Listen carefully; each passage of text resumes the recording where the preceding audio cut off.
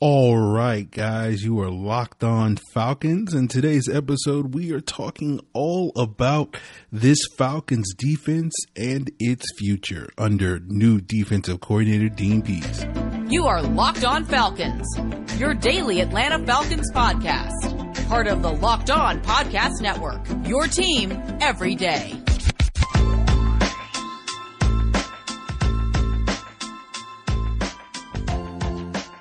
So guys, you know me, I'm Aaron Freeman, been covering the Falcons for many years, formerly at FalcFans.com, RIP, still going strong, however, on Twitter at FalcFans, and of course, the host of this illustrious Locked On Falcons podcast, your daily Atlanta Falcons podcast, right here on the Locked On Podcast Network, your team every day.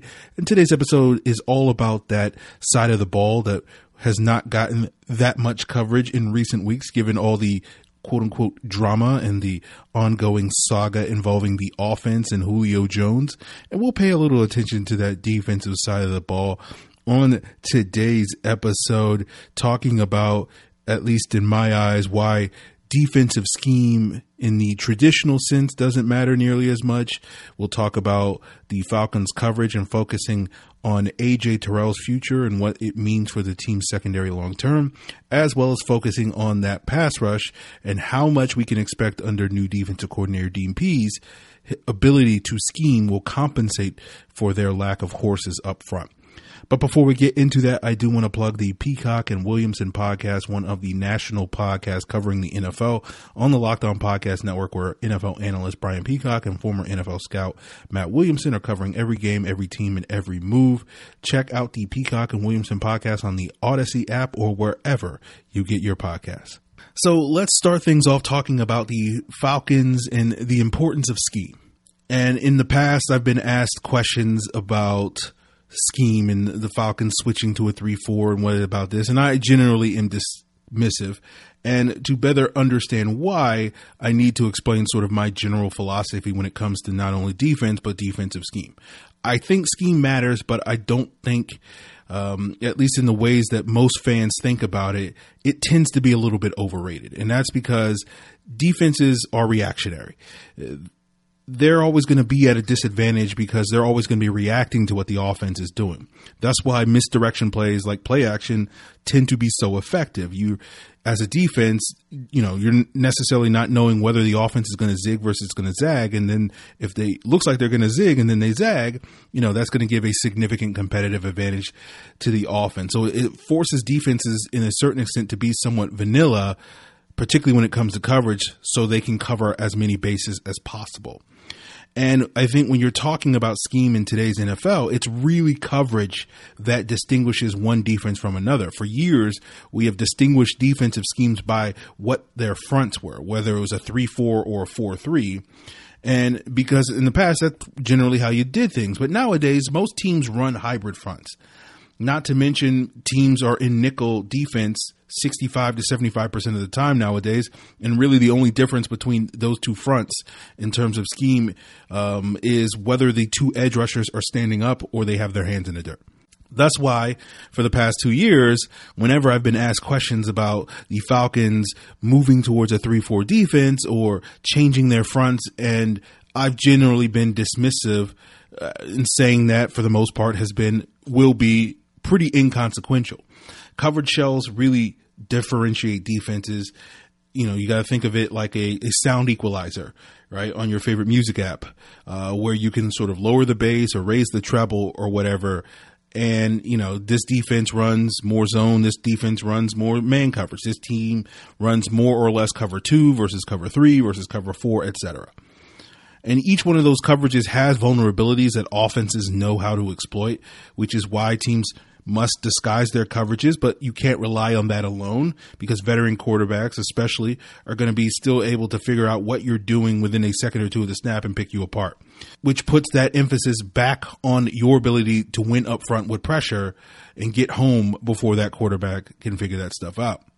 Now, pressure is where defenses, I think, do have some ability to dictate to the offense in the NFL. And by that, I don't mean a team's ability to get pressure primarily with 4 guys, but really bringing extra rushers in those 5 and 6 man blitzes that teams will do from time to time. You know, when you think back of who are generally considered to be the best defensive play callers over the last, decade or two in the NFL, the guys that consistently seem to have success regardless of what team they're coaching on, you have names like Todd Bowles and Wade Phillips and Rex Ryan, among many others that sort of top that list. And it's interesting that when you look at sort of the commonalities between those types of coordinators, they tend to run 3-4 defenses. And I think that's one of the reasons why people tend to get excited about, the move to the 3-4. But in reality, the reason why those coaches run those defenses is because traditionally they come from an era, in the 90s, where the 3-4 and the dichotomy between the 3-4 and 4-3 was much more stark. And typically the advantage of the 3-4 traditionally has been it's easier to disguise pressure. In a classic 3-4, you can have 3 down linemen, 2 outside linebackers on the line of scrimmage. And you're also going to be able to put your 2 inside linebackers to sugar those A gaps, which means you can have up to anywhere between 5 and 7 defenders lining up on or near the line of scrimmage. And when offenses are adjusting their protections at the line of scrimmage, they don't know who's coming. They almost can surely bet that 4, maybe 5, even 6 of those guys are potentially coming, but they don't know which 4 or 5. And so they have to account, and it creates confusion in the offense. But going back to the previous point, there's nothing really stopping a 4-3 defense from doing the same thing. There's no hard and fast rule that says, you can't do similar things with a 4-3 front that you've traditionally done with a 3-4 front. And again, everybody runs hybrid fronts nowadays anyway. So even on those plays where you do want to present that type of more aggressive blitz heavy look, you can easily switch to a 3-4 front if you're a 4-3 team, because everybody's teaching the same things and teaching that versatility. And so the reason why this pressure matters is because when the quarterback sees that pressure, his instinctually is going to be compelled to get rid of the ball quickly. And the quicker he gets rid of the ball, the harder it is for those receivers to run downfield routes. And thus that potentially limits their ability to generate explosive plays. And on that notion of explosive plays, that's kind of the core debate behind whether you should build your defense back to front or front to back, meaning you invest the bulk of your resources in the coverage on the back end or in the pass rush on the front end. And the core reason why teams play zone coverage is not to give up those big explosive plays over the top. And you can succeed playing that style of defense, building more of that front to back type of defense, dropping 7 into coverage and trying to get reliable pressure if you can get reliable pressure with the 4 guys up front. And the mistake that is applied to the Falcons under both Mike Smith and Dan Quinn is that they didn't really invest enough resources, despite playing those zone heavy coverages, in the guys up front. Mike Smith essentially ignored the pass rush entirely for the 7 years he was here. And while DQ invested more in the pass rush in the front, particularly over the first, 2-3 seasons that he was here in Atlanta, that kind of dried up circa 2018, and the defense never was able to fully come together and build upon those early investments. Now, that's not the only reason why the Dan Quinn defense didn't come together, because at least over those first few years under Dan Quinn, the strength of their defense was arguably their back end coverage, their ability to man up wide receivers in man coverage. Except the Falcons, unlike other teams that can do that, weren't necessarily tying that to an aggressive blitzing attack. You look at teams like Baltimore under Don Martindale, and they have those cover corners like Marcus Peters and Marlon Humphrey. You see Wade Phillips with his success in Denver, especially with Aqib Talib and Chris Harris, Todd Bowles with the revamped Bucs secondary in recent years, and how well Carlton Davis and guys like Antoine Winfield have played. Rex Ryan in his heyday had guys like Darrelle Revis and Antonio Cromartie. You see this with Miami with the investments they made this past offseason at the cornerback position, signing Byron Jones, drafting Noah Igbenogany in round 1 to join Xavier Howard. And those teams are basically saying, we're going to lock you down in man coverage, and we're going to be very aggressive with our blitzing. We're going to throw as much junk at you, and it works if you have the horses on the back end to cover. And at the end of the day, I think defense is really about not scheme, but how many horses do you have? And scheme only matters in determining where you put your horses, right? And you can run any scheme that you want if you have the right horses. Now, if you're asking me, my personal preference is that, I would probably value a little bit more building back to front. I think being great on the back end and trying to be a little bit more aggressive with your blitzes would be where I would lean in terms of that sort of spectrum. I think this is maybe the direction that the Falcons are going with Dean Pease, but that's going to be a big question. I think Pease is very versatile. I don't think he's particularly married to one approach in particular, although I think his history does suggest that he is more of that back to front guy that wants to dial up pressure versus the blitz, but he's never been as aggressive as I can tell blitzing as his successor in Baltimore and Martindale has been these last couple of years. I think Dean Pease prefers to be a little bit more versatile, a little bit more flexible in his approach. And I think that can both be considered a strength as well as a weakness for Dean Pease's defenses, which can lead you to being more of a jack of all trades and a master of none. And we're going to continue this conversation by talking about sort of where the Falcons are going to try to invest their horses, particularly starting out with the back end and how important this upcoming season is going to be in order to evaluate if and where the horses that they're going to need as we continue today's Locked On Falcons podcast. But before we get there, guys, of course, I have to plug the NBA side of the Locked On Podcast Network, where you can find a daily podcast devoted to your favorite NBA team, including the Atlanta Hawks. Obviously, the Hawks are dealing with a major injury to one of their core players, and you can find out more by checking out the Locked On Hawks podcast hosted by Brad Rowland on the Odyssey app or wherever you get your podcasts. So if you're tired of getting killed by daily fantasy sports experts, you don't have to play the experts. You can play the house with Stat Hero. Stat Hero is the first ever daily fantasy sports book that puts the player in control and winning within reach. Here's how it works. Stat Hero shows you their lineups and dares you to beat them. It's you versus the house in a head-to-head fantasy matchup. You name your stakes. Winner take all. You have the advantage. Stat Hero is showing you their lineups in the competition ahead of time. Pick the lineup that you think you can beat. Go head-to-head with no pool of opponents. Play Stat Hero now and change the odds by going to stathero.com/lockedon. Sign up for free, and right now you can get 3 times back on your first play. They're giving a 300% match. That's unheard of by going to stathero.com/lockedon. stathero.com/lockedon. So we're talking about finding the right horses for your defense. It's kind of like finding the right parts for your vehicle. And if only there was a website to do so when it comes to defense, but there is a website when it comes to the parts for your car, and that's rockauto.com. They have everything from engine parts, brake parts, tail lamps, motor oil, even new floor mats. You can get anything you need in just a few easy clicks delivered directly to your door. The rockauto.com catalog is unique. It's easy to navigate, as you can quickly see all the parts available for your vehicle and choose by brand, specification, and the price that you prefer. And those prices at rockauto.com are always reliably low. The same for professionals and do-it-yourselfers. Why spend up to twice as much for the same parts? Just go to rockauto.com right now. See all the parts available for your car or truck. Write Locked On in the How Did You Hear About Us box so that they know we sent you. Amazing selection, reliably low prices, all the parts your car will ever need. rockauto.com. So the issue with the Falcons when it comes to their defense currently is that they don't necessarily really have the horses to be married to one particular approach. It doesn't mean that they're devoid of talent or devoid of pieces, but we have yet to sort of really see a strength emerge. And I think 2021 is going to be an important year to determine which direction that the team is going to continue to build in the future under this new regime, which is partially why this past offseason, when everybody was insisting, hey, the Falcons need to heavily upgrade their defense, I'm like, they can kind of wait. It's kind of an evaluation year. I've mentioned before, the Falcons are going to have an opportunity next offseason with increased cap space, or at least they should have that opportunity once they rework, extend some contracts or whatever the case may be. And so you kind of want to get this year under their belt as an evaluation year before you kind of figure out which direction that you really want to go. I've talked about this before when it's like I don't really care what path you pick. Just pick a path and go on it. But it's hard to really pick a path because right now so much is in flux on the defense. And one of those players that you need to sit here and evaluate is A.J. Terrell, their top pick a year ago. And I said this when we did our cornerback review back in January. I'm very eager to see how much growth A.J. Terrell shows in year 2.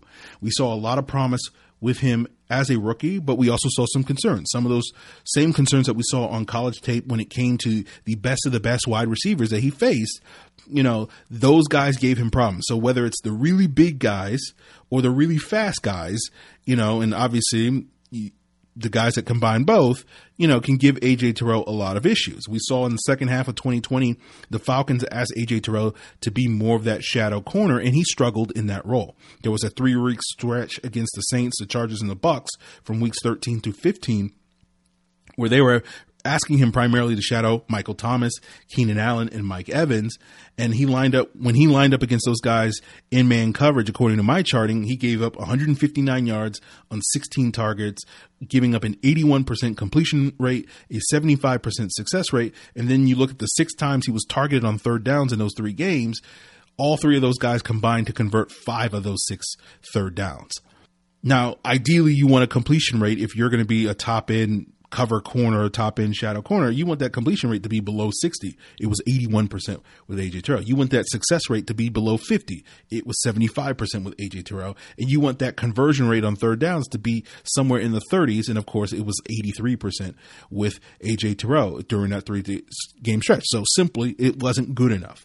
And so basically, after Mike Evans burned him for a bunch of plays in the third quarter of that Week 15 Bucs game, the Falcons were like, no mas, we're not going to do this anymore. And then they switched him back to being more of that left corner that he's going to park on one side and cover whoever's lined up against him. And he did much better in terms of my charting coverage wise over the last 2 games against the Chiefs and Bucs, right? Where he only gave up 42% completion rate on 12 targets, had a 33% success rate, and was not targeted once on third downs because essentially teams found greener pastures to target elsewhere because they knew how good he was on that side of the field. So the question with A.J. Terrell is going to be, is he going to be that guy that is a good corner that can line up on his side of the field as he was at the end of last year and was for most of last season and be able to lock down his side of the field? Or does he have the upside that when the Falcons are facing wide receiver ones like Kenny Golladay and Deebo Samuel, Michael Thomas and Mike Evans and Terry McLaurin and Stephon Diggs and Amari Cooper this year, can he be that shadow corner? Right. And so the question is going to be how much growth he shows this upcoming season. Is he able to push through that ceiling that he seemed to have a year ago as a rookie, where he didn't have that ability to be that shadow number 1 corner? And so that's going to be a big part of A.J. Terrell's evaluation this season. And I think where he falls on that spectrum in terms of how good he can be will also influence how much investment the Falcons have at the other cornerback position. I think it's a scenario where the Falcons are almost certainly going to invest in the other cornerback spot. It's just a question of how much. And obviously, no offense to the Fabian Moreaus and whoever wins the nickel cornerback job, which I'm assuming is going to be Darren Hall. But maybe those guys play well enough where cornerback is not seen as a priority position to upgrade in addition to A.J. Terrell's growth. But I feel like this year is about trying to find and learn about the pieces you have, right? The better A.J. Terrell is, essentially, again, going back to that equalizer analogy, like if the better A.J. Terrell is, the less you need your other number 2 to be, right? Depending on what type of scheme you want. Again, if you're looking for the best cornerback duo like Baltimore has with Marcus Peters and Marlon Humphrey, it still means that you need to invest highly in your cornerback room to go get a guy that is as on the same level as A.J. Terrell or better than A.J. Terrell to tag team with him. So it's going to be an interesting conversation to sort of see where the Falcons learn about the pieces that they actually have, and essentially Pease in all his talk of trying to scheme up the difference that he's going to make in terms of what areas this team is lacking. Is it lacking at that cornerback spot? Is it lacking at the safety position? Is it lacking at the linebacker position? And obviously the big area that we have big concerns on, because we've had these concerns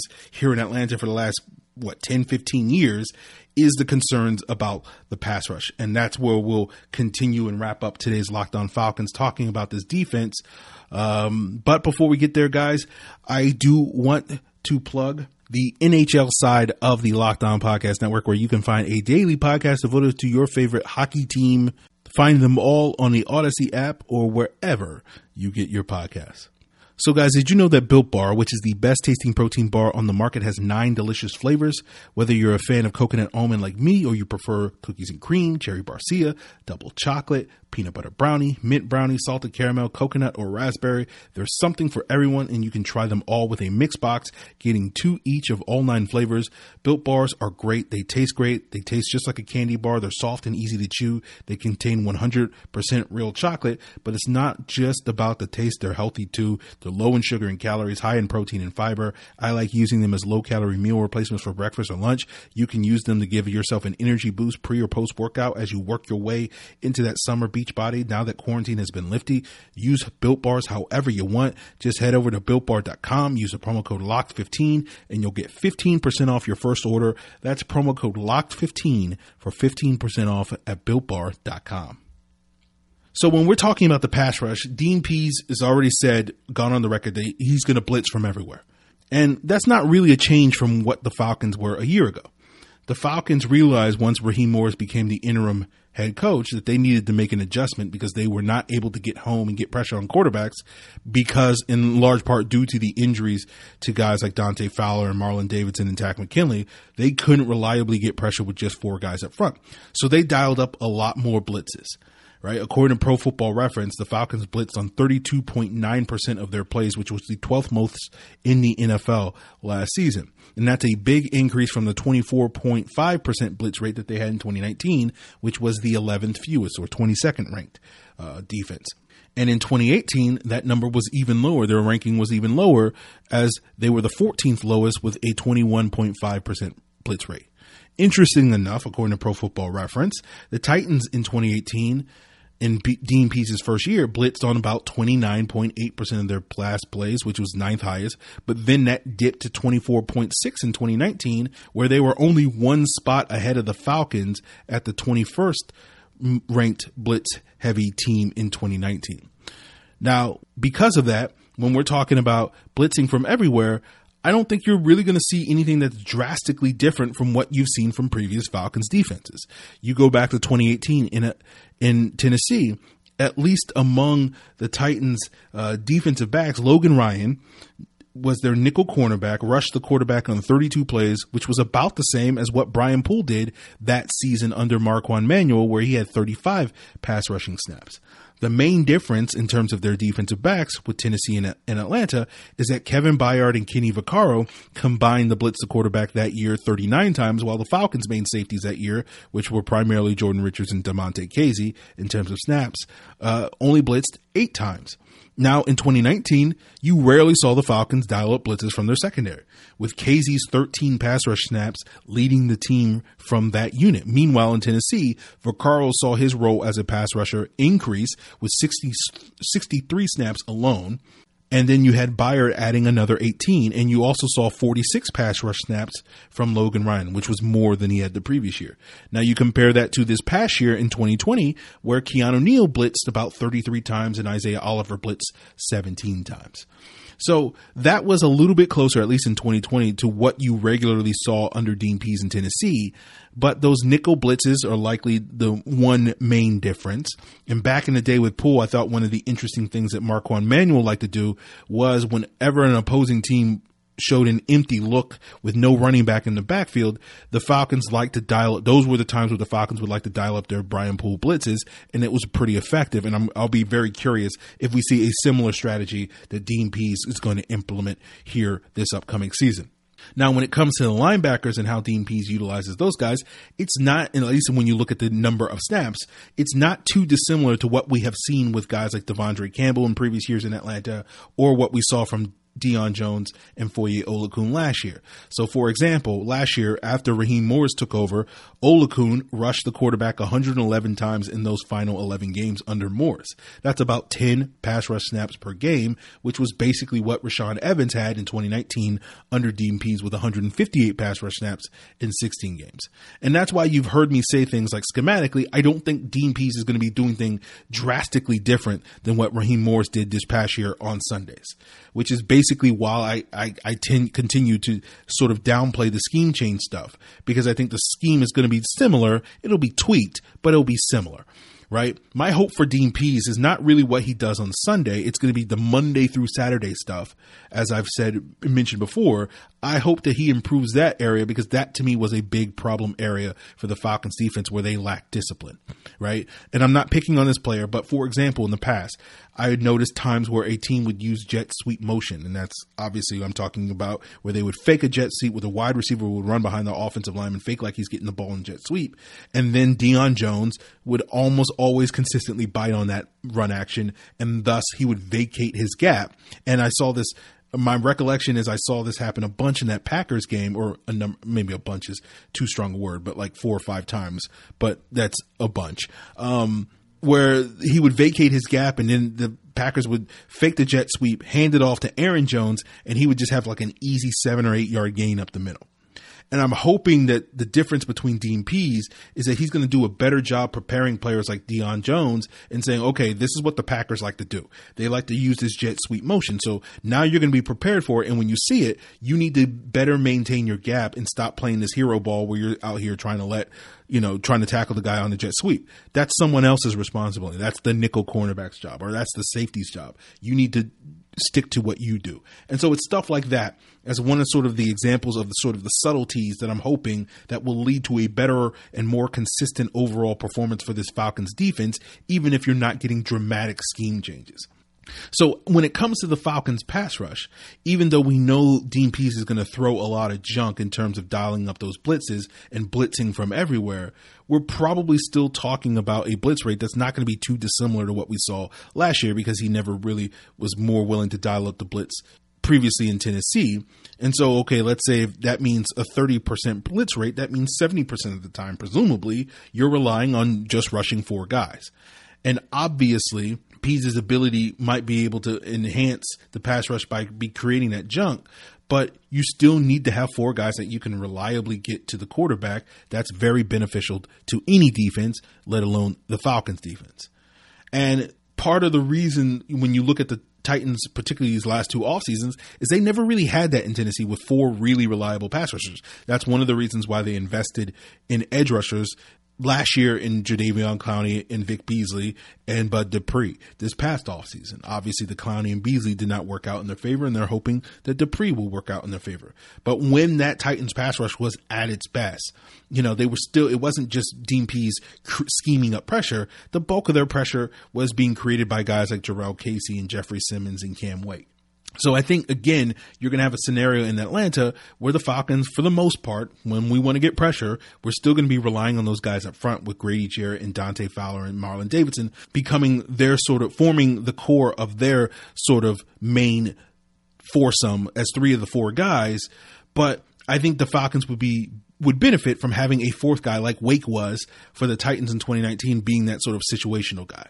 And that's why you're going to continue to hear, now that the Falcons have created cap space for Julio Jones, you're going to continue to hear people pushing for the Falcons to go out there and sign someone like a Melvin Ingram or Jarrell Casey or Justin Houston. And I certainly would not disagree with that. Would certainly help the Falcons pass rush. I don't think it's going to magically solve their problems and fix their defense, but obviously going back to a similar topic that we talked about a year ago when the Falcons, quote unquote, settled for Charles Harris to sort of be the extra guy in their pass rush rather than going out and getting someone like a Cam Wake or an Everson Griffin or whatever the case may be, both of whom are technically available as well currently, so they can, fix that problem. But it's going to be a situation where every little better player that the Falcons add is going to help. And now I personally think, like, when it comes to adding help, like, while I'm a big fan of Jarrell Casey, I do think it makes more sense for the Falcons to add an edge rusher, because if you add an interior guy, that could potentially stunt Marlon Davidson's development.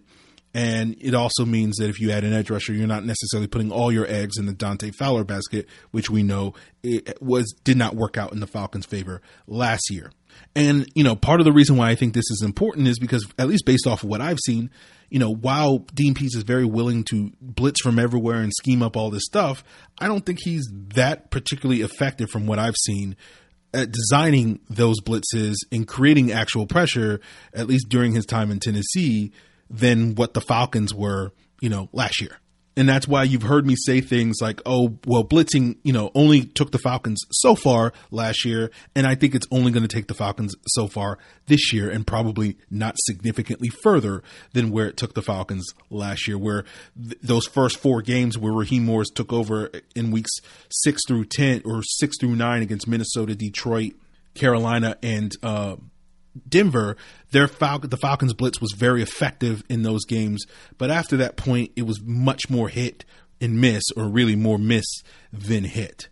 And then you couple that with the fact that you're probably not going to have the quality of secondary play in Atlanta this upcoming season as Pease had in Tennessee in 2018 and 2019, which means you're probably getting that pressure, particularly with the four guys up front, is going to be a little bit more important than maybe it was in those days in Tennessee, where he was able to get away with not being able to get as much pressure on the quarterback because of how good his back end is, which was similar to what the Falcons were able to successfully put together competent, at times, defenses earlier in Dan Quinn's tenure because of how good they had the secondary playing in years like 2016, 2017, when guys like Trufant and Alford and Keanu Neal and all those guys were playing well and healthy. So I think similar to what we talked about with the cornerback position, this year is going to be an evaluation year for the players up front. You got guys like Grady Jarrett and John Kaminsky that are entering the final years of their contract next year. Marlon Davidson, obviously, all eyes are going to be on him, whether he makes that leap this upcoming season in year 2. And if he's going to be in the mix, going to be a guy that we can consistently rely on and say, okay, whoever are our four guys, being our pass rush, Marlon Davidson is going to be one of those guys. Or will the Falcons look at him and say, look, he didn't make the gains as a pass rusher that we want to see. Maybe it's time for us to look at other options in the draft or free agency next offseason. So that's also at stake. Obviously, linebacker position, it's a kind of a make or break year for both Deion Jones and Foye Oluokun. Foye Oluokun is a free agent after this upcoming season, and the Falcons are going to have to consider reworking Deion Jones' contract in some capacity because of his cap hit of like almost $19 million in 2022. And whether that's a restructuring, whether that's extending him, or whether that's trading him, it seems like we're headed to a point where between those two, whichever of those guys has the better year, the team will prioritize bringing that guy back and maybe potentially letting the other one walk. In the case of Foye Oluokun in free agency, or in the case of Deion Jones, shopping that guy in a trade, similar to what the rumors were that the Falcons at least explored, trading Deion Jones, back in March, before, reworking his contract. And I think what's going to be interesting between those two is when I look at sort of what I think Dean Pease typically values in a linebacker, it feels like to me, at least based off of their performance in 2020, Foye Oluokun might be the preferred option. He's a better blitzer. He's a better overall run defender. And while I think Deion Jones's upside in coverage is much higher than Foye Oluokun's, I think when you actually look at the data, like there isn't that much of a drop off from Deion Jones to Foye Oluokun, at least based off of the much more limited sample size we've had of Foye Oluokun in coverage. So it'll be interesting to see how that plays out. But right now, obviously there's a scenario where both guys come back. But right now, I feel like one of those guys is going to get prioritized and the other guy might be pushed by the wayside. So that's something that we'll have to see play out. Obviously, Dante Fowler, I think his contract voids after this upcoming season. And, I would be very surprised, barring him really having another sort of career year like he had 2 years ago in LA with the Rams. And no offense to Grady Jarrett, but Aaron Donald's not walking through that door. So I would be very surprised if Dante Fowler's back. But, nothing's impossible at this point. All things are up for grabs. So when we're talking about the team freeing up cap space, I think all the people that complained about the team not investing enough resources in that side of the ball on defense this past offseason, I think there's a very high probability that you will get your wish next offseason. But where those investments go will depend on how and who plays well this upcoming season. And right now, it's anybody's guess. But one of the things that we will continue to discuss over this summer is which players and which positions are the units that may wind up, moving in a more positive direction, or some of the units that may not necessarily move in that direction. And, I just wanted to sort of lay a foundation for that on today's episode, but that's where we're going to leave it, guys. Tomorrow, the plan right now is to do the Taquan Graham scouting report. I know there's mandatory minicamp right now with the Falcons. I know Calvin Ridley is dealing with a foot injury or whatever the case may be, and is going to be out till training camp. So maybe that's something, if there's other bigger news that happens in terms of minicamp, we might address that and punt the Taquan Graham scouting report to Monday. But right now the plan is to get that Taquan Graham scouting report out, so I don't have to necessarily keep delaying all these scouting reports. So we'll see what happens. Right now with the mandatory minicamp, I don't know if there's a ton to glean from it. It's just kind of standard mini camp stuff, but maybe we'll touch upon that. If not tomorrow, then next week on the podcast. But with that being said, I'll do my best to cover all things Atlanta Falcons, but I know you guys probably wonder who's got you covered for all the rest of sports and all the other teams. And of course, that's host Peter Bukowski on the Locked On Today podcast. It's all the sports news that you need every morning in under 20 minutes. Subscribe to the Locked On Today podcast on the Odyssey app or wherever you get your podcasts.